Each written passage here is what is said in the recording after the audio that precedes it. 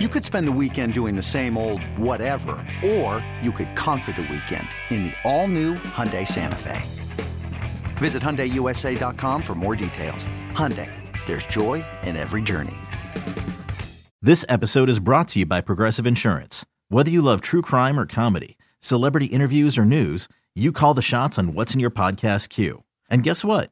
Now you can call them on your auto insurance too with the Name Your Price tool from Progressive. It works just the way it sounds. You tell Progressive how much you want to pay for car insurance, and they'll show you coverage options that fit your budget. Get your quote today at Progressive.com to join the over 28 million drivers who trust Progressive. Progressive Casualty Insurance Company and Affiliates. Price and coverage match limited by state law. Before history is written, it's played. Before it's frozen in time, it's fought one shift at a time. Before it's etched in silver, it's carved in ice. What happens next will last forever. The Stanley Cup Final on ABC and ESPN Plus begins Saturday. It's time. Time for Silver and Black today. To the ground game. Touchdown Las Vegas! We're breaking down the latest Raider news from on and off the field and bringing you conversations with newsmakers and record breakers. So hold on, Raider Nation. It's time to get it on. Here's your hosts, Scott Goldbranson and Mo Moulton. All right, good evening, Raider Nation. Welcome to Silver and Black today, a special edition after the Raiders go to their initial 53-man roster on Tuesday, and we're here to talk about it with you live, either on Tuesday night if you're listening to us or watching us now, or if you're listening to us on Wednesday morning. Good morning to you. Hope you're listening on your way into work or wherever you may be going. And so we wanted to get on and be able to talk to you, and thanks for everybody in chat. We are live on YouTube, Twitch, Twitter, and Facebook, as well as on the Odyssey Podcast Network. Of course, as you know, we are an Odyssey original podcast, Silver and Black today. Scott Branson, Mo Moten with you as well. Give us a follow wherever you get your podcast, and also here on your favorite digital channel. Hit subscription. Hit notifications if you're on YouTube. Hit that bell so you're always reminded when we go live. Mo, okay, here we go, man. So much to talk about tonight. The Raiders very active today, not only because they had to be in trimming their roster, they were one of two teams that waited until the last minute to tell us. Them and the Patriots, not a surprise, were the last ones to be on there. And so we look at this and we look at what's going on with this Raiders roster. Some surprises today, a trade, and this guy was sent packing. I have a picture right here, so I'm going to toss that aside. No offense to Trayvon Mullen. Trayvon Mullen gets moved for a 7th-round conditional draft pick. Alex Leatherwood. Dave Ziegler says, Alex Leatherwood, you are deadwood to us. They release the 1st-round draft pick from a year ago. Of course, that was John Gruden and Mike Mayock's 1st-round draft pick, but he is now gone. Mo, what to you, initial reaction, biggest surprise, and also what else to you stuck out when you first saw not only the two big transactions, but then as the entire list was released? Yeah, the surprise for me was obviously Trayvon Mullen being traded. I'm sure a lot of people didn't see that coming because they felt like the Raiders' cornerback room was kind of questionable anyway, because you bring in Rocky Ya-Sin and Anthony Averett, who are still early in their developmental stages. So trading Trayvon Mullen was a bit of a surprise, but there's a reason behind it. We'll get into that later. The other surprise was the fact that they actually kept 5 running backs. I know a lot of people in the live chat and a lot of people listening to the show have heard me say Britton Brown is not going to make the roster. Well, I was wrong there. He makes the roster, at least initially. The Raiders are carrying 5 running backs. If Britton Brown is on the roster, he'll probably have some inactives, similar to J.J. Taylor of the Patriots last year. I don't expect him to dress 5 running backs every week, but I think it's a good story that he was able to make the roster because he had a strong preseason. So I felt like the Raider running back room was too crowded for him. Apparently not. I think maybe they felt like he wouldn't clear waivers and get back on their practice squad, so they wanted to keep him on the roster and keep him away from other teams. Yeah, and so we're going to get into the specifics on individual players here in a minute, like you mentioned, Mo. But let's just run through. I think most Raider fans that are watching us probably know of all the transactions. But if you look at the players wave, the ones that stick out to me, I'll mention because these are guys we talked about on the show. Alex Bars, the guard, offensive guard. I thought he played well during the preseason. A little surprised by that, especially with the Leatherwood move, because there was no real rush to him. But clearly they kept the extra running back as well, so that makes a lot of sense. Chase Garbers, still I think might be a practice squad guy. We'll see what happens there. Of course, Leatherwood. Past that, no one really surprised me. Keelan Cole, we talked about. He was a guy that we felt was either going to be moved or let go. Sure enough, he was let go. Darius Phillips, another guy that we mentioned that was released, as well as Kyle Pecco, which I know is a guy that Raider fans were somewhat excited about, at least to the standpoint of they thought he played well. But we get to, let's start with the elephant formally in the room. And that, of course, was Alex Leatherwood. So we talked about this for the last week, right? That there could be a chance. You talked in your column, too, 3 things that could happen. They move him to guard, they trade him, or they release him.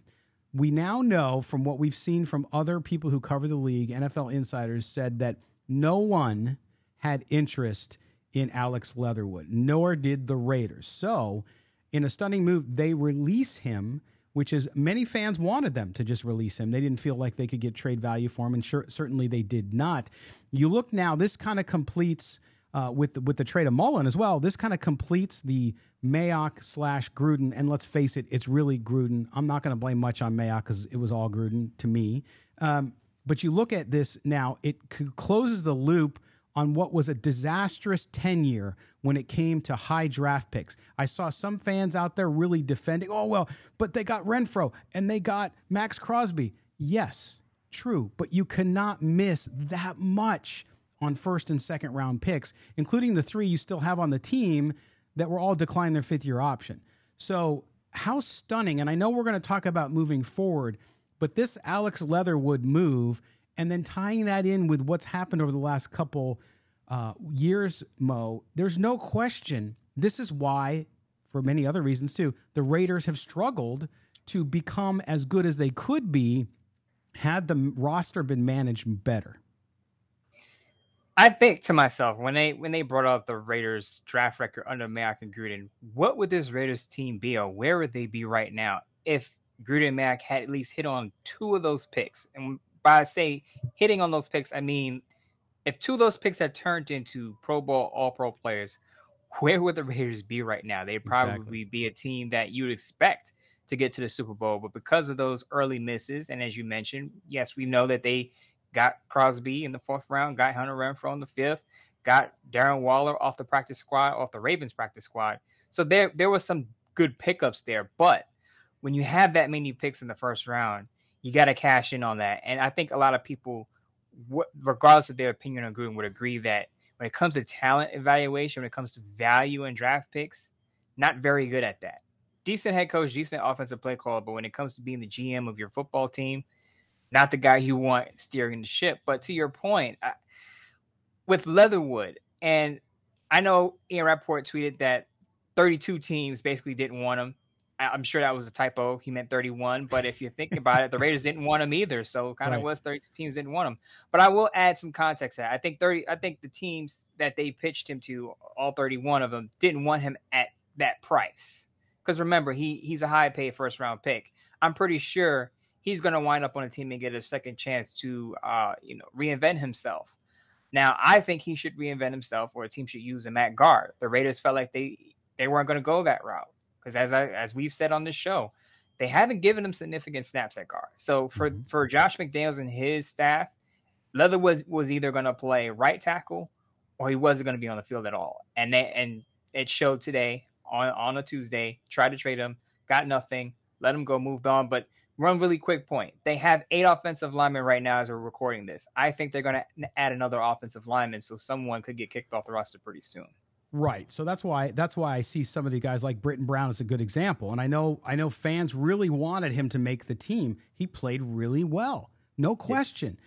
But I just think, again, don't get too attached to the roster as it sits on Tuesday night, Wednesday morning, because there will be moves. This is common. I think it's a misnomer that, okay, so now you have 53 man. This is where you're going with into week one. It's not true. They have until Friday of week one to finalize the roster and to file the active players for the game and so on, and they can make transactions at any time. And remember, even during the course of the year, just to remind everybody, most NFL teams can bring in 5 to 10 guys a week through each week, looking for that guy they might have missed or someone who got let go somewhere else. So I think the way we saw Dave Ziegler operate today on Tuesday, he is not done. And there's going to be more tinkering here as they get closer to game time, because they do need to address it. There was no moves on the offensive line, but there was also no moves today thus far on the defensive line either, and I don't think they're done either there. Yeah, it's very interesting. A lot of people went back and forth with me on Twitter about Billings or Vickers. I didn't have Billings on my 53-man. I had Vickers on. Turns out they both made it. So if the Raiders add another defensive lineman, one of those two guys could be the odd man out. But as you just said, just because whatever the roster looks like right now in the next 24 hours, it's going to change. On the last show, I said the Raiders are going to make at least 2 trades. They made one with Trayvon Mullen, which surprised a lot of people. I think they'll make one more trade. Maybe it's not a large-scale trade, but I think they're going to do some more wheeling and dealing because, as you just mentioned, Dave Ziegler has shown that he's willing to make a deal. We've seen that since the minute he got in, trading for Devontae Adams. So if there's an upgrade out there, he's going to want to jump on that offer. Yeah, and to me, again, there's so much to kind of unwrap here and to get into. And I think that offensive line, they clearly, I mean, with Bars being cut, who I thought was a serviceable player, I by no means thought that the guy was the answer anywhere. I thought he was a good rotational player and how he played in the preseason. But clearly they're not happy there. You can see letting 2 offensive linemen go, and I know McDaniels talked about depth, but that was really depth in numbers at the time. Now those numbers are down, and they're heavier in other areas. Let's switch real quick to Trayvon Mullen, Mo. And with Trayvon Mullen, here's a guy I think people were surprised about him. I was surprised by him, and I think that this comes down to a little bit of system. And also, one thing that you and I have kind of been beating the drum, as have others who cover the Raiders, especially the beat writers, Vic Tafur, Vinny Bonsignor, all have said in the previous weeks that, listen, this front office, this coaching staff is not married to anyone because of money, what they have to pay them, even if they let them go, or tenure, because it's a new sheriff in town, and you're not hooked to those guys. You did not draft them. And if you don't feel that they're the best guy for you at that position, then they'll move on. And so Trayvon Mullen goes to Arizona for a 7th-round conditional pick. Some people I was conversing with online were like, man, he was better than that. Why didn't we get a 7th round? And I said, listen, he had promise, but promise doesn't pay the bills, okay? He had injury issues. He showed promise at times, but this is not a guy, Mo, that you were going to get a 3rd or even a 4th-round pick based on the injury and his performance. Yeah, he's basically a number 2 cornerback. And to just answer those people who say, well, we should have got more than a conditional 7th that could become a 6th. As you said, the NFL, what have you done lately? If he was coming off of a fully healthy season, if he was coming off that 2020 season, may have gotten more from him. But he only played 5 games last year. He underwent surgery in May. He's in a contract year. So basically a team not only is getting a player coming off of an injury-riddled season, but they're potentially getting a rental for 1 year because you don't know what he's going to want when he hits the market in 2023. So I think that also factors into it as why the Raiders weren't able to get more for him. But with Mullen, I think a lot of people are taking the wrong angle with him. A lot of people are looking at it as, oh, he wasn't good enough. He wasn't that good. And this is what I don't like about these trades and moves is that once a player is gone, a lot of people say, well, he wasn't that good anyway. And I push back on that because, again, he led the Raiders in pass breakups his first 2 seasons. Mm-hmm. He got hurt last year. That doesn't mean he's injury prone. He was healthy for his first 2 years, didn't miss a game, got hurt last year. He's not all of a sudden injury prone. I think to be labeled injury prone, it has to be a consistent pattern, more than 1 year of being out. So he was, for the most part, reliable. And I think, again, he's a number 2 cornerback that could be a solid starter. If the Cardinals want to keep him or not, we'll find out. But I think this is more about what the Raiders think about Nate Hobbs. And I said this on Twitter. I think now you're going to see Nate Hobbs inside and outside, kind of like a Kenny Moore type of situation with the Colts. He's in the slot when you have nickel formation with 5 defensive backs, and he's in the base on the outside. He's on the outside in base formation. So basically, he's going to be playing 90% of the snaps now. And I think they see Nate Hobbs as a start. I think that's what this move says. More about Hobbs, less about Mullen. And of course, Rocky Sin and Anthony Averett over there as well. Those veterans, they clearly like, even though they didn't play a lot, they saw what they needed to. They know those guys. Those guys are coming off. Yasin obviously has a lot to prove. Okay, he's got the raw talent. Everybody knows that the kid's talented. And with Averett, based on what he did in Baltimore. So I think they went with the veteran approach there, the more experienced veteran approach, and the kind of what have you done for me lately. But then there was the surprise for all of us so far. Again, it could change in the next few days. Amik Robertson makes this roster as of Tuesday. That was a big, big surprise. We both like that kid. We talk about it all the time here on Silver and Black Today, but he didn't play well in the preseason. He played a lot, which was a bad sign too. There was just some troubling signs there with him. It looked like he had lost his confidence. What do you make of that? And might he be one of those guys who really is still on the bubble? Should they go out and find a veteran? Yeah, I wouldn't get too comfortable if I were Amik Robertson, but it's a good sign he made the roster. I think Vic Tafur tweeted this during training camp, I believe early in training camp, or maybe during OTAs, that the Raiders like his versatility. They feel like he could play inside and outside. So with Nate Hobbs possibly moving from inside and outside, maybe Amik Robertson is the backup. A lot of people are going to say, well, I don't feel comfortable with him in that role. Well, apparently he did enough to make a back-end roster spot, and the Raiders feel like they can salvage his tenure there. And again, that versatility always helps. Anytime a football player can play multiple positions, and yes, the slot cornerback and boundary cornerback positions are 2 different positions. They have 2 different responsibilities. Anytime you have that versatility, it helps you make the roster, and I think it worked in Amik Robertson's favor. Yeah, and I'm going to go to some of the chat over on YouTube that we're getting here as well. Question, Mo, this is one's for you. It says, Mo, you think the Raiders can restructure Leatherwood's contract on waivers? I don't think that's going to happen. I think there's 0 chance of that happening. What about you? Yeah, I think 0 chance of that happening. And people saying, well, he can get back on the practice squad. I don't think he's going to clear waivers. And 2, no. I know there's funky accounting going on in the NFL, but I don't think that's one of the things that you can do to skirt the cap space and the salary cap. Yeah, and Mullen, I think, was just a surprise again, too, because likable guy, right? And really one of those guys who I think Raider fans look to as a promising defensive back on a unit they were really counting on young guys to kind of step in. And everybody was watching Mullen because Hobbs played so well last year, so there's not really a big question about him. But everybody's like, okay, this is the big year for Mullen. He's got to do it now if he's going to make it, and he doesn't get the chance. With Graham's scheme, though, was that part of the thinking here in moving him, do you think? Was he a little bit of an odd fit there based on what they brought in and how they improved the roster in the defensive back? I don't want to say he was an odd fit, but again, with Patrick Graham, you're going to play a lot of man coverage. And I think that's a special, not a specialty, but I think Nate Hobbs can do that at a high level.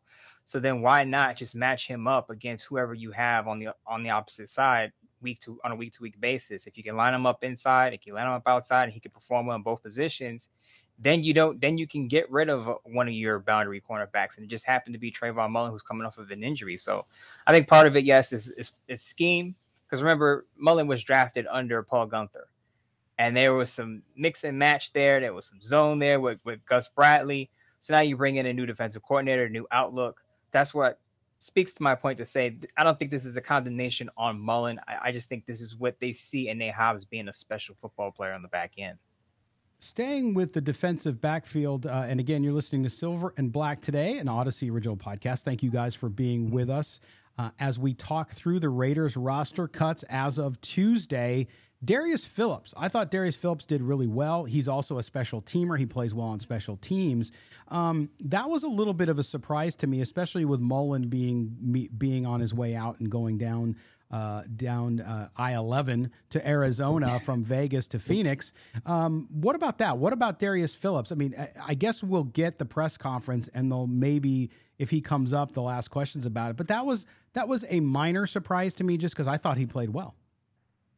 Yeah, the only thing I could point about Darius Phillips is the missed tackles. There were a couple or a few times where he just didn't wrap up, and that may have rubbed Patrick Graham the wrong way. But I think this also speaks to how good Sam Webb played. And Sam Webb, if you remember on the last show, I said Sam Webb is my Malcolm Butler. He's going to be the undrafted free agent that pops up and surprises everybody and actually becomes a pretty decent football player. So I think him playing well with Amik Robinson's versatility made Darius Phillips expendable, though I was mildly surprised that he was left off the initial 53-man roster.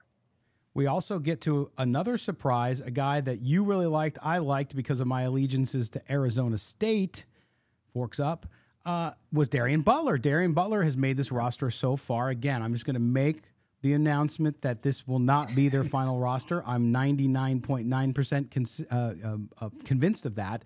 But Darian Butler struggled with tackling, to your point of view as well, wrapping up and all that.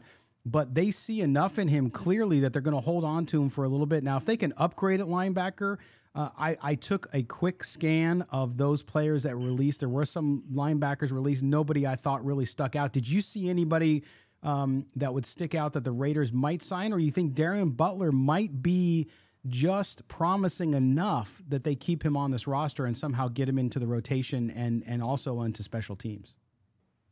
It's funny because, like I said before, there could be trades happening. So even if a guy that you don't like is on the scrap heap that you don't think is better than Darian Butler or Luke Masterson, the Raiders could actually trade for a linebacker as they did with Denzel Perryman last year. So if I were Luke Masterson and Darian Butler, I wouldn't get comfortable, but it was good to see both those players make the roster. And I think it's partially because, as I said in the last show too, the Raiders are thin at linebacker.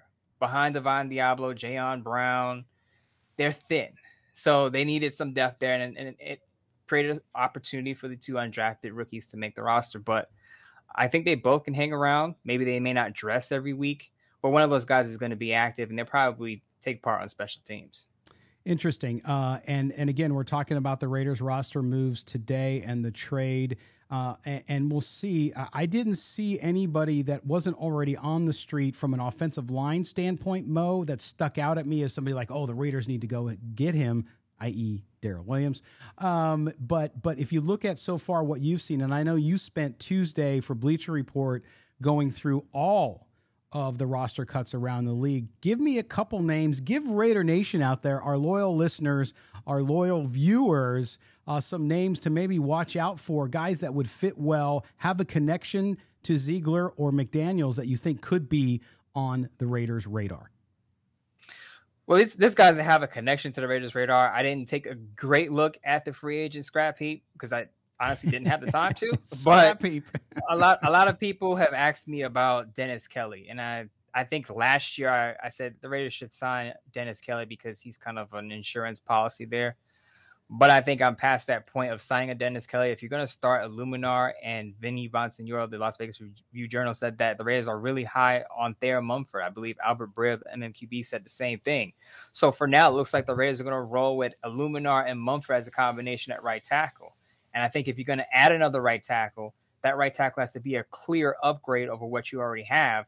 And from reports from Tashawn Reed of The Athletic, they don't see Darrell Williams as a clear-cut upgrade over what they have. So Darrell Williams is probably not in the cards. I would still look at Bobby Massey just in case Thayer Mumford's injury lingers. Bobby Massey's the guy I would look at if they don't like Darrell Williams right now. Yeah, and I'm getting a little triggered because in the chat on YouTube is a mention of one Tanner Muse. Anyway, it caught my eye saying that Masterson is a makeup for Tanner Muse. So I get that as well. So the Mumford thing. So we watched him. I thought he played really well in spots. And maybe I missed it, Mo. I watched each game multiple times, and I saw him, thought he played well, but I thought maybe, and he still may be moved to the practice squad, but it sounds, to your point that you just made, that they seem pretty happy with him and Illuminor over there. What did I miss? What did we all miss? And I said this to someone in the YouTube chat last night. we're all watching these preseason games. You can watch them 50 times, but what we don't get to see is what happens on the practice field. Very true. So unless you're a beat reporter who's there every day and you see all these practices, you don't get to see the full picture of the growth of these players over the summer, over an off-season program. And it sounds like to me, even though he had limited showing in the exhibition games, Thayer Munford has really shown a lot of growth over the season, and the coach staff really likes him. So for now, I think he's going to be the long-term option there unless you draft high at the position in 2023. And that's why, and I don't listen. Fans can be really hard on players. And listen, it's a performance business. So when it comes to Alex Leatherwood not performing, I get it. And I don't disagree at all because we've been talking about it on the show all preseason. But it's stunning that a 7th rounder beats out a 1st rounder for a position on this team. And that does say a lot. But does there then become regime bias? I mean, I'm not saying Munford isn't a guy who has earned his spot by any means, but he's your guy, right? Leatherwood was not their guy. And I think that just like in any business, people you hire, people you bring in, people you evaluate, unless they're a Colton Miller, for example, where there's just no question, they're going to go with their guys. How much of this roster makeup do you see of that? Because there obviously was turnover before we even got on the practice field for camp. But when you look at this roster and it's and how they've remade it since they've taken over, how much of that do you think factored into so much of what we saw today? I don't think it's biased because I honestly think that the coaching staff and the front office looked at this roster objectively and said, who's the better player for this spot? And that's because you don't just eat $7.9 million for Alex Leatherwood and not blink. So they obviously thought that Alex Wood just wasn't a fit for their system, and they felt like Thayer Munford and Illuminar were the better players. So again, you don't just eat all of that money for nothing just because of bias. So I don't think there's too much bias going into it. I think it's just a matter of natural fit. When you go from one regime to another, one coaching staff to another, certain guys just aren't as good of a fit as they were with the previous staff. And that's what's happened. That's what you're seeing with guys like maybe Mullen and guys that were let go. So I'm not too worried about bias or favorites. I think it's just the best man got the spot for that system. Yeah, that appears. And your point, and I know it's lighting up the chat right now, your point about not seeing practice, that is the biggest thing. And even the media, the beat guys, they're out there, but they're so far away from the team, and there are other things that they don't see, right? It's not because they're not doing their job. It's just because you can't see it. And so I think that's where it does. And this is something, when John Gruden practiced, he didn't let you watch a ton of practice, but when they did, and I'm talking about obviously before all the COVID stuff shut a lot of it down, you were closer to the field. Josh McDaniels taking the Belichick approach kind of hid some of that, which I think is smart. Mm-hmm. And so I think we don't have the eyes or the views. We don't know. We can only go based on what they tell us and what maybe some of these guys do when they have sources inside the organization, like coaches and all of that. So really, really interesting point. We're going to take a quick break. And when we come back, we'll continue to discuss the Raiders roster. I'm going to talk to Mo about some of this roster, what's not there, as we mentioned, offensive line, defensive line, some moves that could be made, and what it all means. So don't go anywhere. You're listening to Silver and Black today, an Odyssey original podcast. Don't go anywhere. Another day is here, and you're ready for it. What to wear? Check. Breakfast, lunch, and dinner? Check. Planning for what's next and how to save for it? That's where Bank of America can help. For your financial to-dos, Bank of America has experts ready to help get you closer to your goals. Get started at one of our local financial centers or 24/7 in our mobile banking app. Find a location near you at bankofamerica.com/talktous. What would you like the power to do? Mobile banking requires downloading the app and is only available for select devices. Message and data rates may apply. Bank of America NA, member FDIC. When you need mealtime inspiration, it's worth shopping Kroger, where you'll find over 30,000 mouth-watering choices that excite your inner foodie. And no matter what tasty choice you make, you'll enjoy our everyday low prices, plus extra ways to save, like digital coupons worth over $600 each week. You can also save up to $1 off per gallon at the pump with fuel points. More savings and more inspiring flavors make shopping Kroger worth it every time. Kroger, fresh for everyone. Fuel restrictions apply. With threats to our nation waiting around every corner, adaptability is more important than ever. When conditions change without notice, quick strategic thinking is crucial. And with obstacles consistently impending, determination is essential in overcoming them. It's this willingness, decisiveness, and resilience that sets Marines apart. With our fighting spirit, we don't just fight battles, we win them. Marines are the constant our nation counts on to fight the unknown. And through adaptable problem solving, we do just that. Learn more at marines.com. We all know baseball is a long season. I'm Brett Boone from the Brett Boone Podcast. This summer, take a trip down memory lane with me and hear from the legends of the game. So far this year, I've had conversations with Randy Johnson, Pete Rose, Deion Sanders. Plus, every week we look at the state of Major League Baseball, which teams are exceeding expectations, which ones are struggling to meet them. Follow and listen to the Brett Boone Podcast on the free Odyssey app or wherever you get your podcasts. All right, welcome back. Silver and Black today. Here we are talking about the Raiders' initial 53-man roster. Scott Gulbransen, Mo Moton with you. Thank you guys all for being with us. We appreciate it. And on this busy day for the Raiders, we are talking about the roster. Okay, Mo, we looked at sort of what the Raiders jettison, what they could be looking for.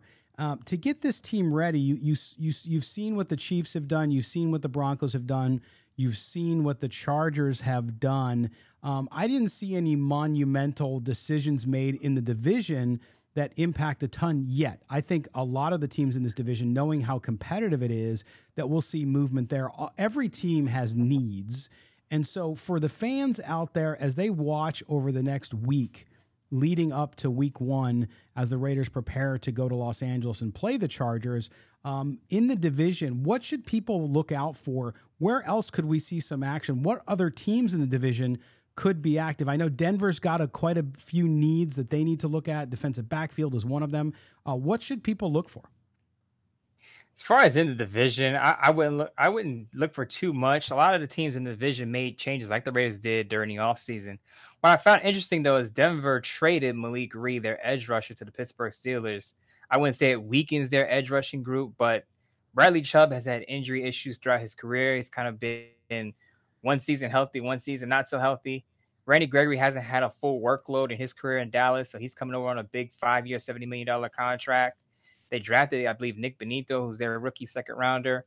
So getting rid of Malik Reed, even though Baron Browning is transferring from inside linebacker to outside linebacker, I think Denver's defense may be a little bit overvalued. Some people say, well, Denver's defense.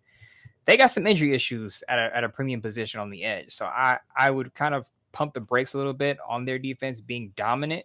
If those guys stay healthy, of course, it could be top 10. But if they're not healthy and on the field for most of those games, could be some issues, especially with a first-time defensive coordinator. And we talked about that running back room and what's happened there with Britton Brown making the squad thus far.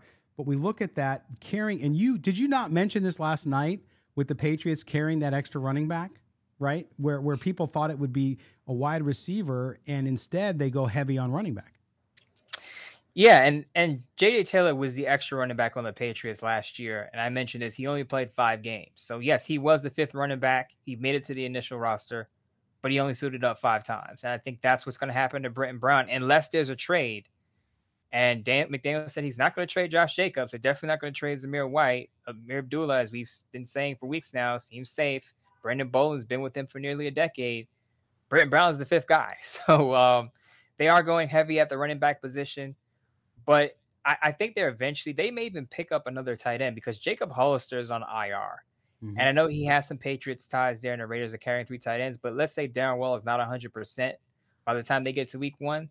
They may add another tight end to the roster. So things, again, we said this 1,000 times, but things are probably going to change over the next 24, 48 hours. It's kind of a sad situation because I know guys are initially excited for making the roster. And then to get that call that, look, we added another guy, so we got to let you go. And then you got to hope to make it back to the practice squad. I think that's a tough pill to swallow if you're a player thinking, yeah, I made it, and then you don't. Mo, were you surprised by Azela Polamalu? I was very surprised because I didn't see a lot of people have him on their 50-man roster. But the Raiders are also thin with depth at the safety position. They traded Tyree Gillespie, who, by the way, the Titans waived him. So Tyree Gillespie is available if the Raiders want him back. But I was surprised to see him on the roster and that he got that 5th spot with Roderick Teamer already there. Yeah. But doesn't it make a little bit sense? You and I have talked about that hybrid position. He is the biggest safety they have at 6'4", 212, I think it is. That makes sense to me. So he might play a little bit if he continues to be on the roster, of course. He might play that hybrid position.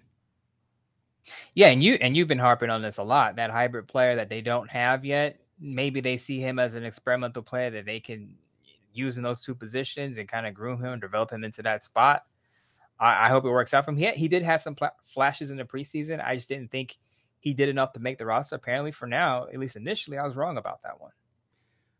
That defensive line we've talked about in the middle. We know at edge, obviously, all of the projections that Mostradamus made yesterday about the edge came true, right? You didn't have any misses on that one, if I recall. You have Kuntz Jones, of course, Clelin Ferrell, which I know a lot of people thought he could get cut. He was not going to get cut. And, of course, Tashawn Bauer, a guy that we all felt, and I know the staff talked about, so I didn't think there was any chance that he would get let go. But to me, that's a strength on the defense. But that interior and what they're dealing with there, to your point about Vickers, I thought that one of those guys, like you'd made in your projection, might be gone. But instead, they stay with the veteran. To me, that just says, hey, listen, we might not be there yet, but they rather go with somebody who's got some proven chops up front until they can improve and upgrade. Maybe this is a bit of a reach, but I said this on the last show. When I look at Vickers, I think Danico Autry. Yes. I think he's that versatile player that moves up and down the defensive line. He can play multiple spots, and that's valuable for Patrick Graham's scheme. I'm going to repeat that. That's super valuable for Patrick Graham's scheme. So that's why I think he makes the roster. With Billings, I think he's another run stuffer you have on the interior just in case if a Jonathan Hankins is not all the way healthy, because we saw what the run defense looks like when Jonathan Hankins is not on the field, and it's not good. So it seems like they kept Billings over Petco. Petco, a lot of people, he was a favorite for a lot of fans, but didn't make it. Maybe he makes it back to the practice squad. But so you're saying, Scott, at the beginning of your response, it seems like Mostradamus was right more than he was wrong with this 53-man. I know I missed on Britton Brown and Polamalu, but a lot of things I was right about. It was good to see Horsted make the roster, Vickers, Luke Masterson, Darian Butler. A lot of these unheralded names, non-household names, even within the fan base, make the roster. It goes to show that this team was objectively assessing this roster, best man on the roster, and that's what you see today.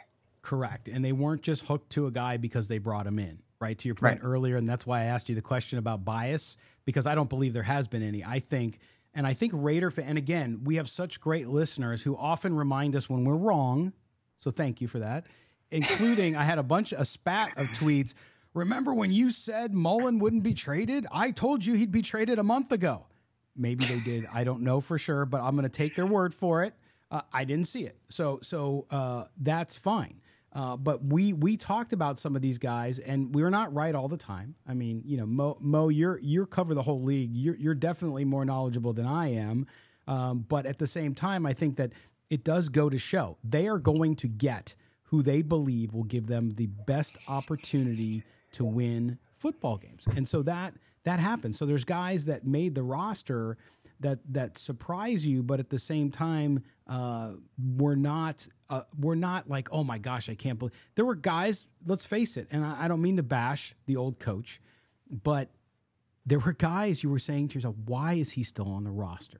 I don't really see anybody. I know a lot of fans will pick on Clelin Ferrell, but with his contract, it makes sense. And plus, he is effective in certain situations.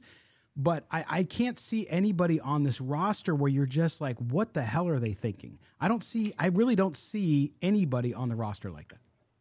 Here's the thing with Clelin Ferrell, and it's kind of similar to Amik Robinson to a lesser extent, because Amik, as we know, is a fourth rounder. Clelin Ferrell was a top 5 pick at number 4 overall. So with Clelin Ferrell, he can play on the interior and sub packages, and he can play on the outside. And I'll say this again, when you're a player who can play multiple spots and you have some versatility, it's only going to work in your favor. And I believe Josh McDaniels had a lot of good things to say about getting Clelin Ferrell back on the field in that last preseason game.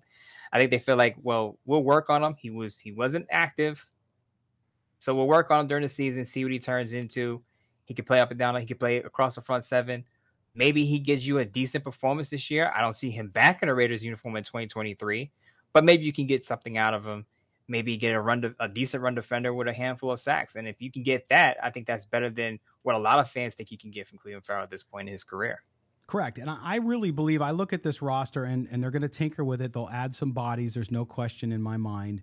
But I also think that no matter how well they do this year, and I think they have the potential to do very well, no matter how well they do this year, there's a lot of guys, I think, on the roster this year that won't be here next year either because of contracts ending. We have obviously the 3 guys that were denied their 5th year as well from the Gruden days. So I think you're going to see change. I mean, if you look at the history, and again, I know Raider fans hate it, and we can only take certain amounts of history to understand, but if you look at how the Patriots and how Dave Ziegler came into the business and what he was part of, and the same with Josh McDaniels from an offensive standpoint, they tinker and they have no problem saying goodbye to a player that played well for them, but they find somebody who can upgrade it at a cheaper cost. In the NFL, you're always looking for that contract that is in the earlier stages, i.e. coming off a rookie contract or in the middle of a rookie contract, I should say, 1 or 2 years in, 3 years in, or even a guy who went through his rookie contract and is a good player but isn't going to demand a king's ransom. That's sort of the modus operandi of what they did there, and I think you're going to see that more in Las Vegas. Modus operandi, throwing out the vocabulary words today in this show. Latin for you, buddy. But to your point, and I wrote this in a column that's going to come out, that's out on Bleacher Report right now. If you look at Nate Hobbs' contract, they're not going to pay Nate Hobbs more than $1.1 million for the next 3 years. Now, of course, if he outperforms his contract, he's probably going to get an extension before his final year.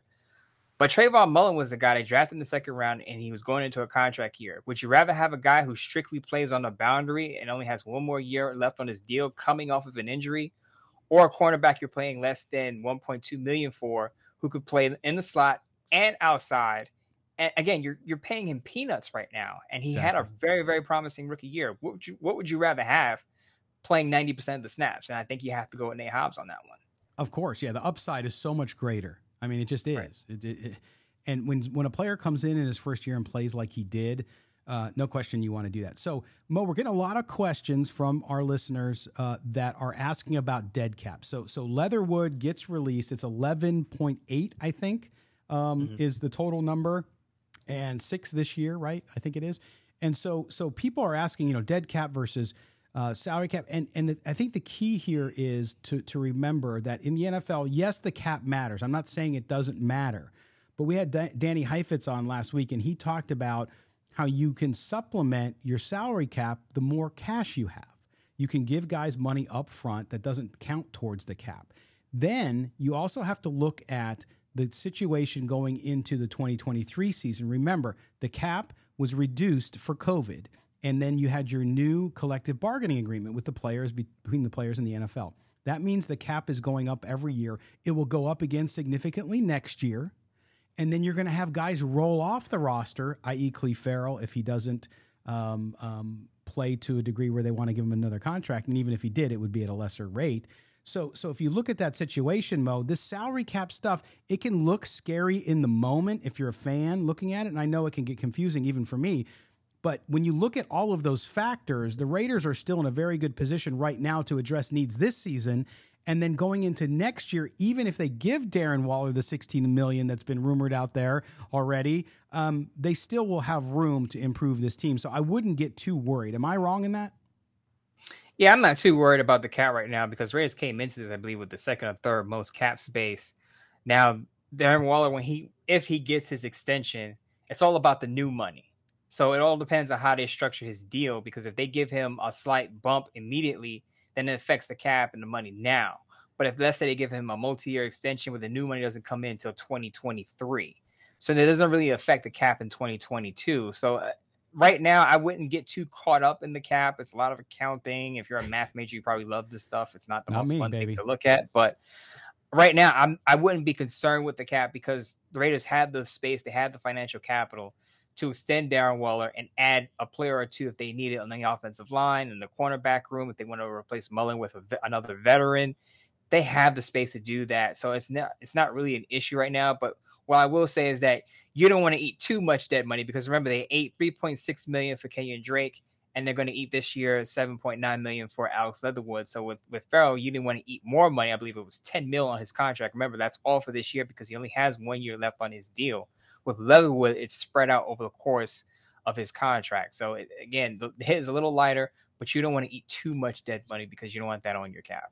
Correct. And the other thing to point out here too, because oftentimes we've talked about the business side of the Raiders, and I hear a lot of fans say, I could care less what happens in the front office because we had all that rigmarole happen up there with harassment, all this kind of stuff, which who knows what happened there. But now they have a new president. They're in the right direction there.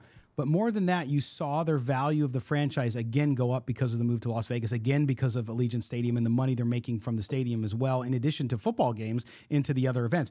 So this is why that matters, because remember, you can supplement the salary cap with massive signing bonuses. So if you have a Darren Waller, for example, if he's going to average $16 million a year in salary, whatever the number ends up being, they can front load a lot of that. And so this is why I tell fans, you don't have to be, look, I was a journalism major. You were a journalism major. I think I took one math class in college at UNLV, and it was like elementary school math. I mean, it was that simple. It was, I'm just not good with math. Thank God my wife is. So that you don't have to be a mathematician, and I'm not saying you need to know about the sports business all the time. But when it comes to these moves and it comes to the roster, understand that because the Raiders moved to Las Vegas, because their value keeps going up, because they have massive corporate sponsors they didn't have in Oakland, they now will be able to go get more players with heavy upfront deals than they've ever been able to do before. I feel kind of good about myself. I actually took statistics and when I was in college at St. John's. So I feel a little more, I feel a little more superior in the math subject. Yeah, I'm just kidding. You went to St. John's though. Come on. I mean, I went to UNLV. Oh man. Here we go. But good basketball schools both at one time. Yeah, at one point when Ron Artest was there, but I'm not going to get into off on a tangent on that. But speaking of Darren Waller, I just want to get back to Darren Waller and his contract extension, because a lot of people, I think just when Wendy on Twitter was kind of worried about, is Darren Waller going to be with the Raiders this season? I told her, like, trust me on this one. Relax. Let's take a deep breath. Let's take a step back, because there are rumors that Darren Waller is going to hire a new agent, Drew Rosenhaus, to get him a deal. We all know Drew Rosenhaus's history.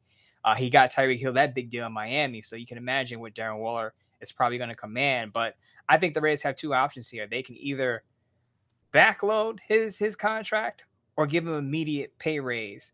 And I've said this on previous shows, where they satisfy him for the 2022 season and then revisit a longer deal during or after the season, because I'm going to bring this point up again. He is going to be turning 30 years old in about a week or so. And he is coming off of an injury-riddled season. So we just talked about Trayvon Mullen being hurt and that hurting his value in a trade. I think that's part of the snag with Darren Waller, why it kind of was slow. He was slow to get a new deal, because they're thinking about it, saying, well, look at his age. Look at what happened last year. Had a hammy this offseason. So I know the report is from Josina Anderson that he can get $16 million annually on his new deal. I wouldn't doubt that report, because Josina Anderson is very good at her job. But I wouldn't be surprised if they try to go a little below that because of his age and because of his injuries last year. Yeah. And again, we don't know what's going on, but you can deduce from some of what happened, including firing his agent, that my guess is the Raiders want to structure it creatively, right? They don't want, and I think Darren Waller probably wants to do that too, because Darren Waller, listening to him, all the interviews he does about how he turned his life around, everything, he's looking long term. And if you look at some of the bigger deals you've seen with veteran players in the NFL over the years, including some of the big quarterbacks, they're very smart about it. They say, yeah, you know what? I want to be the highest paid tight end, but that doesn't mean you have to get the money all in years 1, 2, and 3. You might back end it so that your playing career is over and you're still getting part of the contract, right? So there's all sorts of creative ways. And clearly he wasn't happy with what his agent was doing. The NFL and the capologists in the Raider organization, I'm sure they're looking at it and saying, look, man, we want to take care of you, but we don't want to hamper our ability to win. So we got to find a happy medium on how we do that. We'll give you all the money you want, but let's structure it in a way, just like Derek Carr did in some ways, right? Which is like, we want to structure it so that we can continue to stay competitive and go get players, because they're going to have to go get more bodies next year. And depending where you finish and where your pick is, if you keep your first round draft pick and all that, we traded away to Green Bay and all that stuff, you got to fill spots. And so to me, that's where it's at. So, I agree. We're going to talk about it on Thursday's show a little bit too, because I have concerns with Darren Waller, not because he's not a great player, not that he doesn't deserve a pay raise, but you got to be careful for all the reasons that you said. Yeah, and there's one accounting aspect that I want to bring up. I promise I won't bore you guys with too much math, and I'll make it simple here. But when it comes to these contracts, don't pay too much attention to the headline numbers. Right. Player X signs for 5 years, $50 million. It's not a guarantee he's going to get that $50 million. Always pay attention to the guaranteed money. So if a player signs for 5 years, $50 million, but he only gets $30 million guaranteed, he's getting $30 million because let's say after year 2 or 3, the team could just simply cut him and recoup the money. So it all boils down to what does Darren Waller want in guaranteed money, because that's the number that's important in those negotiations with the Raiders. Yes, it's all about just like we talk about, dare I say his name, Deshaun Watson's deal in Cleveland. That's why people were so angry about it, because it was all guaranteed, right? Which there was a time in the NFL that never happened. And now you give this, and so now other players want the same kind of deal, whatever position they're in. And so you're absolutely right. And it goes back to the Carr contract. You know, again, everybody was very happy for Derek Carr, except for those people who don't like him. And what people don't realize, and they keep forgetting, is if something went south this year, the Raiders cut him loose, and they don't owe him anything else. So you're right. You don't pay attention. Remember, all those stories are written by guys like us who didn't take math, except for Mo took statistics. So it's true, right? I mean, they're reporting on the numbers, but it's also the way it's structured. So keep an eye on that. Mo, in the chat today, I'm seeing Ndamukong Suh all over the place again. Now with what they've done and what you see on this roster, now I know the $9 million is a lot of money, but the longer Suh sits out there, perhaps that could come down $1 million or $2 million, especially if it came down to at $7 million. Would you not give him $7 million? I would definitely give Ndamukong Suh $7 million, considering what the Raiders have now. Now, if the Raiders were strapped for cap space or cash, then I would say, I'll pass on that one. But it's not like, you know, they're beggars here. They have enough financial capital. Ndamukong Suh is a good name to bring up in the chat, because I still believe that he can be a 3-down player on the interior of that defensive line. He can help this Raiders team. So I wouldn't be against that. I know Tashawn Reed reported that Ndamukong Suh is looking in the neighborhood of $9 million. But this kind of reminds me of Jadeveon Clowney a couple years ago when he signed with the Titans. And I believe he wanted a certain number. I don't remember what that number was, but it was higher than what he signed for. And I believe he wound up coming down for 11, 12 million. Now, that's not the same as Ndamukong Suh. He plays a different position, as a non-premium position, and Clowney plays an important position as an edge rusher. But I think, as you said, as time goes on, you're realizing you're not going to get the contract that you wanted. Maybe you come down on your price. So if he comes down from $9 million down to $7 million, I take that. Now, he's rich, so he doesn't necessarily need the money. It's all about, does he want to play football? Does he want to play for a team that should be a playoff contender in the Raiders and get enough playing time to make an impact? And I think he will. Yeah. If he comes down to $7 million, I think that's a good deal. Yeah, a team coming off a playoff year, that's a playoff contender, right? So that's key. And I think about that, and I haven't been out there talking a lot about Ndamukong Suh, but if you think about the Raiders lineup, if you add him to their defensive lineup with Crosby, with Jones, with the young and thin but young, good linebacking core, and with Perryman obviously as the old graybeard in the room there, suddenly that's pretty dang good, and keeps up with, by the way, you got to keep up with the Joneses in AFC West, right? And you look at the defensive units throughout the AFC West, and they're pretty dang good. And the Raiders have the weakest interior, I believe, in the division. And so for them to be able to go out and do that, but at the same time, it goes back to whether or not he's going to come down to a number that they're comfortable with, because they don't have to panic. That's the one thing, too. You don't want to see your team panic and say, okay, well, we got to give him $9 million. No, there's other people out there. And sometimes you might just roll with it, and there's guys who might sit for a week or two. I mean, Ndamukong Suh could be there till week 2. You just don't know what's going to happen if somebody pulls a trigger on a deal for him or not. So you're looking at that as well. What other names out there on that defensive front, again, Mo, that should people maybe look to? If Ndamukong Suh is a little rich for the Raiders' blood at $9 million, what else could they do? Scott, I would be shooting myself in the foot if I gave that away, because I actually have an article. Oh, okay. On Sportsnet coming. Then that's good. Yes, tomorrow. I actually have a column Tuesday, coming out. Wednesday, Thursday.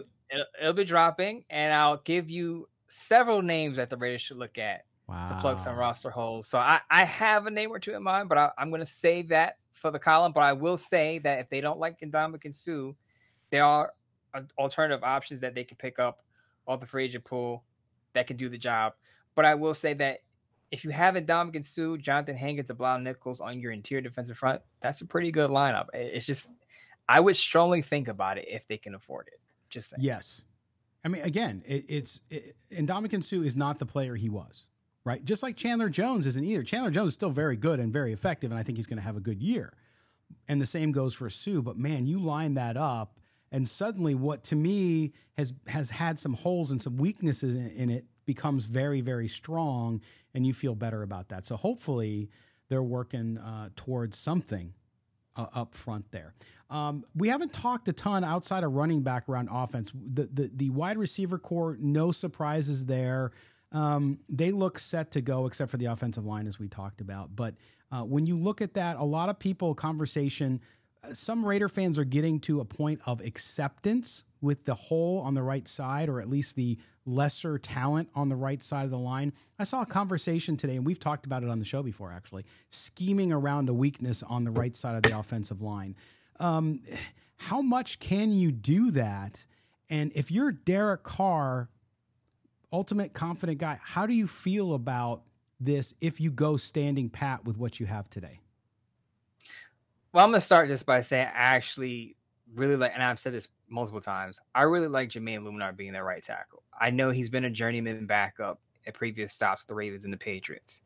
But when he stood at the podium a couple of weeks ago and he said, look, I changed my diet, I changed my mentality. I wasn't all in my past. I'm all in now because this could be my last chance to be a starter in this league.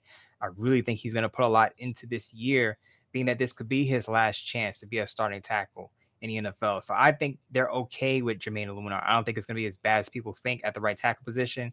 I kind of worry about the right guard spot. Are they gonna shift John Simpson or Dylan Parham to right guard and bench Lester Cotton? Or are they going to roll with Lester Cotton, who kind of struggled, let's be honest, in the past couple of preseason games? If they have Lester Cotton there, guys on the interior, those pass rushing defensive tackles, may give him the business in there. So I would be worried about Lester Cotton. I would be worried about Lester Cotton more than I'm worried about Jermaine Luminar. But to answer your question, and to answer a lot of people's question about what can the Raiders do to combat a weak offensive line on the right side, quick passes. Derek Carr is very good at a quick release. He can get the ball out of his hands really quick, and he has the weapons to do that between the running backs, wide receivers, and tight ends. Max protection, I talked about that. Adding another tight end, an inline tight end to give you some chip action. Your running back can also chip out of the backfield. They use Jakob Johnson, the fullback, who can help out with some pass protection. So you have some options there. You can do some things to protect your quarterback. But again, I will say, you don't want to always have to go max protection, because sometimes you want the complex route downfield that takes time to develop, and you need time. Certain plays need time to develop. And when you go max protection, or you just throw the screens or the quick passes, you limit your offense. And the Raiders have so many weapons, you don't want to limit those guys on the outside. Right, because you have, obviously, Devontae Adams. You have Hunter Renfrow. You now have Tyron Johnson. You have these guys who really can push the ball downfield. So it just limits you when that part of the line isn't playing well. But knowing they have 150 running backs on the roster, and I agree with you. I don't think they're done at tight end. I think they're going to go, knowing that offense and how Josh McDaniels has run it, especially if they roll with what they have on the right side, which again, I think they'll still go get a veteran. I think they will. I think they'll go out and find another tight end, to your point, because they need to get somebody in there, especially someone who's a really good blocker. They have some already on the team, clearly.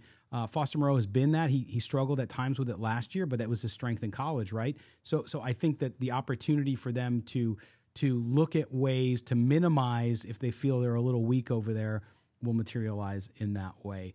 Anything else on the offense, Mo, that concerns you? This looks to be a pretty set offensive roster, except for those two positions. And I think it's one that Raider fans are really excited about, and they should be. Other than the offensive line, I have no real concerns. I will go on the positive side and say shout out to DJ Turner for making the roster. And I explained it step by step on the last show why DJ Turner would make it over Keelan Cole. And it has a lot to do with special teams. Now, he can give you something in the slot. He has the speed and the quickness. We saw that one preseason game where he takes a pass and runs for about 30 yards downfield and scores. So shout out to him for making a roster. As you mentioned, Tyron Johnson, T. Billy being the deep threat out there. Those two guys I think are going to give you a spark. They're not going to necessarily give you 60 catches in a season, but when you need a big play downfield, you can count on both those guys to come down with the football. Yeah, and at the skill positions, I like the depth, right? That, to me, to win in the NFL, you have to have depth, and they have it there, and so that's very good. It's just that line, they got to figure it out. By the way, how did he get the nickname T. Billy? I missed the story. Can you tell me? It has to do with his mother's name. Okay. I don't remember it verbatim, but it has to do made the with team. I will. It has to do with his mom's name. That's how he got his nickname. Ah, okay, I gotcha. Well, we're getting set. You know, we have a week and a little bit before that first game of the Chargers, and we'll focus obviously on that next week.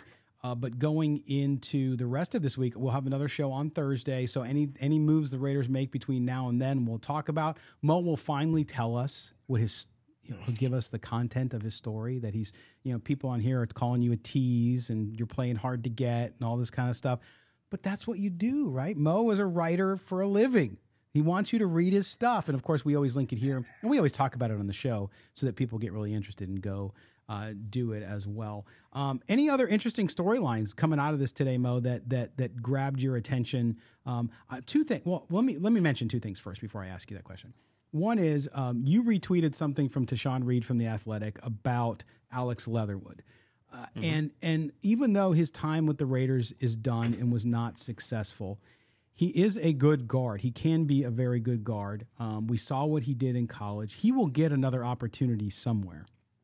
And if he does that, I think it's always remember these are people, especially with young guys. If you're an 8 or 10 year veteran, you had a nice run, you made a nice living, you put your money away, you got money for the rest of your life. Good for you, great. And so it's not that I don't feel for those guys, but for a guy like Alex Leatherwood who comes out of college with all that expectation, doesn't succeed, I don't think his story is over. Just like we saw with Jermaine Illuminor, who with that great tweet today, who said, hey, I've been cut before, and this feels good, and I thank God that I'm able to be here. He's very appreciative.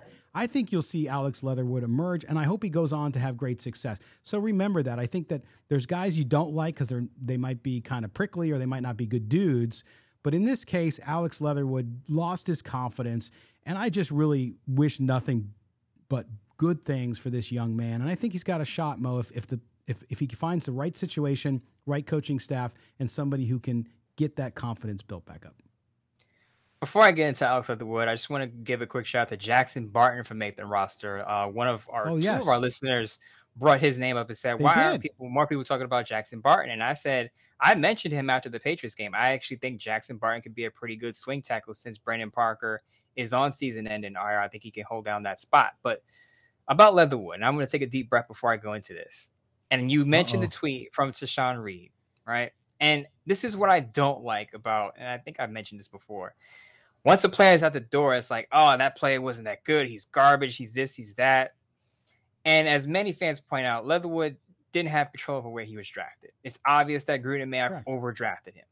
Probably should have been a second-round guard, maybe round 3. Who knows? But he was a 2020 Outland Trophy winner, which goes to, I believe, the best interior or offensive lineman in college football. So he has talent. He can be a decent run blocker. And I said this multiple times on Twitter. He could be a decent run blocker. I saw it last year when he moved to guard. He has some decent stretches where he can clear lanes for the ball carriers. But the Raiders had no interest in playing him at guard. I'm not saying there's a guarantee he's going to be a guard wherever he ends up. But I strongly believe if a team moves him to guard, he's going to have to work his way up because he's obviously not going to be a starter wherever he lands. But I honestly think he could be a starting guard somewhere. And as you said, I wish him the best because talent just doesn't leave you. I think part of Alex Leatherwood's problem was confidence.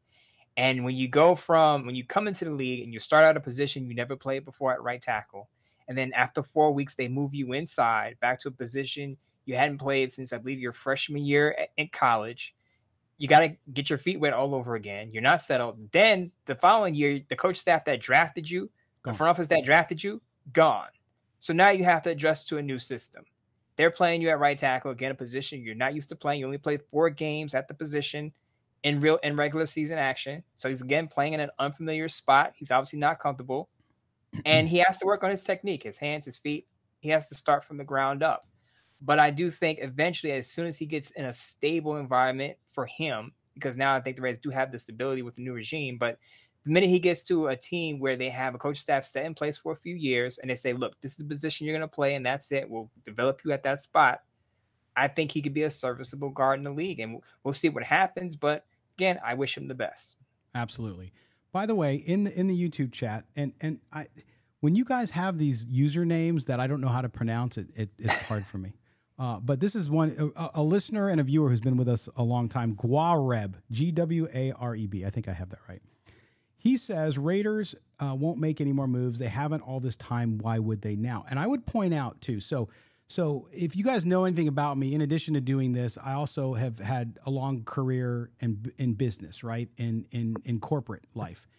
And I will tell you one thing, and that is when you are in a position where you're building something or you have a business where you have to negotiate, good negotiators do not rush and they do not panic, okay? So yes, for those of us who talk about the Raiders in media like Mo and I do, and for you guys as the best fans in all of sports, of course, it's top of mind for you. Why haven't you done something? Why haven't you done something? Trust me, I know what you're going through. But Gwareb, I will tell you, just because they haven't made a move now doesn't mean they won't. A lot of opportunities will now present themselves that were not there even 3 or 4 days ago. So I would take that in mind. I'm not saying that's a guarantee they'll do something, but Mo, when you're negotiating, so much of what happens, we never know or see. They could have been talking about a deal for weeks that almost came to fruition, and then it stopped because of some reason, right? It could have been bad information. It could have been not being able to get to the final number on years on a contract, even though the numbers were good. That all factors in. So I would caution anybody from thinking that it won't happen. Again, not guaranteeing it will, but I think we have to give them the opportunity to do that. If they don't, then what they're telling us, and they should be held accountable for, Mo, is they believe they have what they need to be a winning football team and a playoff team. To that listener viewing us right now, first of all, thanks for tuning in to our show. But I will remind you, do you remember free agency, Scott? Oh, yes. What happened? Yes. When people were like, what is Dave Ziegler doing? Is he asleep at the wheel? This I clown, thought he was a guru. I thought he was great. Where are the moves? Where are the signings? Remember that? And then what happened? They signed Chandler Jones. Trade. They acquired Devontae Adams, and then it all started to come together. And you're like, oh, okay, he's not asleep at the wheel. He talked about this. He said, I saw the memes. I saw the people talking like, what is this guy doing? Why is he not making moves? I would say be patient, because you don't know what's going on behind closed doors or under the table. And as you said, they may have a spoken deal in place with a person who may be on the fence about, oh, should I sign here? Should I sign there? These players, a lot of them have options of where to sign. Yeah. And sometimes these teams are in wait mode of like, okay, we're not going to wait for this player. We're going to continue talking to guys, but we have multiple options. But if our top option is available and he's on board, then we're on board. So I just remind that viewer about what happened in free agency, how long it took Ziegler to get going. But once he started to get going, people were like, oh, okay, we get it. We understand now. So just exercise some patience there. Yes, exactly. But Gwareb, thank you, man. You're always in the chat mixing it up, so I appreciate that. And I understand your feelings. Again, as a fan, I'll just mention this really quick because it's really a painful existence. Like Mo's Knicks, who are never good. I'm a Padres fan. The Padres made all these massive trades, and guess what? The relief pitcher they got has had the worst ERA in the league since they got him. He's a closer, and he can't close. So I get it. So sometimes the moves happen, and then they don't pan out. So sometimes if you're being selective and the negotiation's going on, it doesn't look like they're doing anything. And again, they may believe, I know we don't necessarily, we've said that clearly, that they're set on the right side of the line. Maybe they think they are. Again, we don't see everything happening in practice. We see some preseason games, and you can question, not that guys don't play hard in preseason games. It's just a whole different animal. It's really a glorified practice. Yeah. To Guara about that, I understand where he's coming from, because as we record this and we sit right here and I'm talking to you, I'm waiting for the Knicks to trade for Donovan Mitchell. Yes, he apparently cleared out his social media. He's not associated with the Utah Jazz. So he's been taking trips to New York City. I'm just waiting for the deal to happen. They extended RJ Barrett, so I'm waiting for this deal to happen. I'm like, what is going on here? You need to acquire him now before someone else swoops in and gets him. So I get it, Guaret, but putting my journalist, writer, sports writer hat on, patience, because things could be coming down the pipeline. You just don't know it yet. Yes. Just listen to like a bunch of Yoda quotes about patience. Patience we must, or whatever. So, absolutely. I don't know how you watch the NBA, dude. But then again, you could say that to me about baseball. So I guess we're even on that one. But I love the Garden, though, by the way. I've been to the Garden many times. Not for a Knicks game, ironically. It's always been for college basketball or hockey. I've seen some Rangers games there. So anyway. But okay, we're going to wrap up the show tonight, Mo. This was good stuff. I'm glad we could get on with folks. We had a huge, lively debate, lots of viewers. Thank you guys. As Mo mentioned earlier, thank you so much. We don't just say it because we think you want to hear it, but we really do mean our listeners and viewers are just phenomenal. Like you guys, the interactions we have with you. And again, sometimes you're reminding us that we're wrong. Sometimes we're telling you you're wrong in our opinion, of course, and we do it nicely. We're not going to yell at you. We welcome everybody in, and I know we get people from all over the country, all over the world, so thank you for that.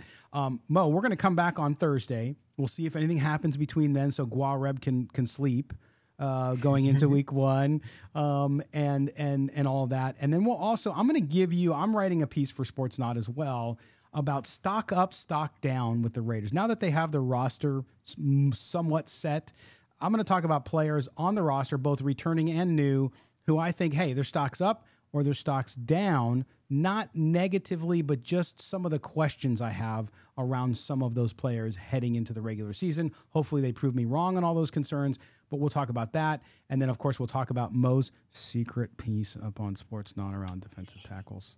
And we'll get his take on that. And maybe he'll be really happy wearing a Knicks shirt because they will have made a deal.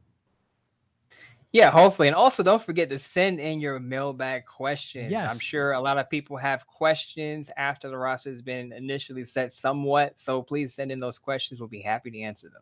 Yes, you will get an answer from us. We will do a mailbag show, which will run on Friday. So if you get your questions in between now and our show on Thursday, we can answer them. We'll pick those questions, and the winner gets a free Trayvon Mullen jersey. No, I'm just kidding. It's an Alex Weatherwood jersey. No, I'm just kidding. Mo covers his face. It's actually Mo's Jamarcus Russell jersey, which he wears only when he's alone. That's correct. That's correct. Can't wear it in public. If you actually want to win a jersey, watch our good friend Murph on Raiders Fan Radio. They have a charity thing with the Blitnikoff Foundation. They actually do jersey giveaways. We don't do jersey giveaways. We do T-shirt giveaways. I'm wearing it tonight because I wanted to plug. So if your question is pick the best question, then I shouldn't say best. If you're the highlighted question, because all the questions are good. Then you'll get a T-shirt. Plus, everybody who submits, remember, you send it to mail@silverandblacktoday.com. Mail@silverandblacktoday.com. Everybody gets a free sticker, a show sticker, which is the logo, which you can tell is a riff on the Las Vegas sign with dice. Somebody actually, this is how smart our listeners are. I don't know if I mentioned this before because I'm getting old and I forget sometimes. The dice on it is the number 6 and 4, and somebody said, "Does that mean something?"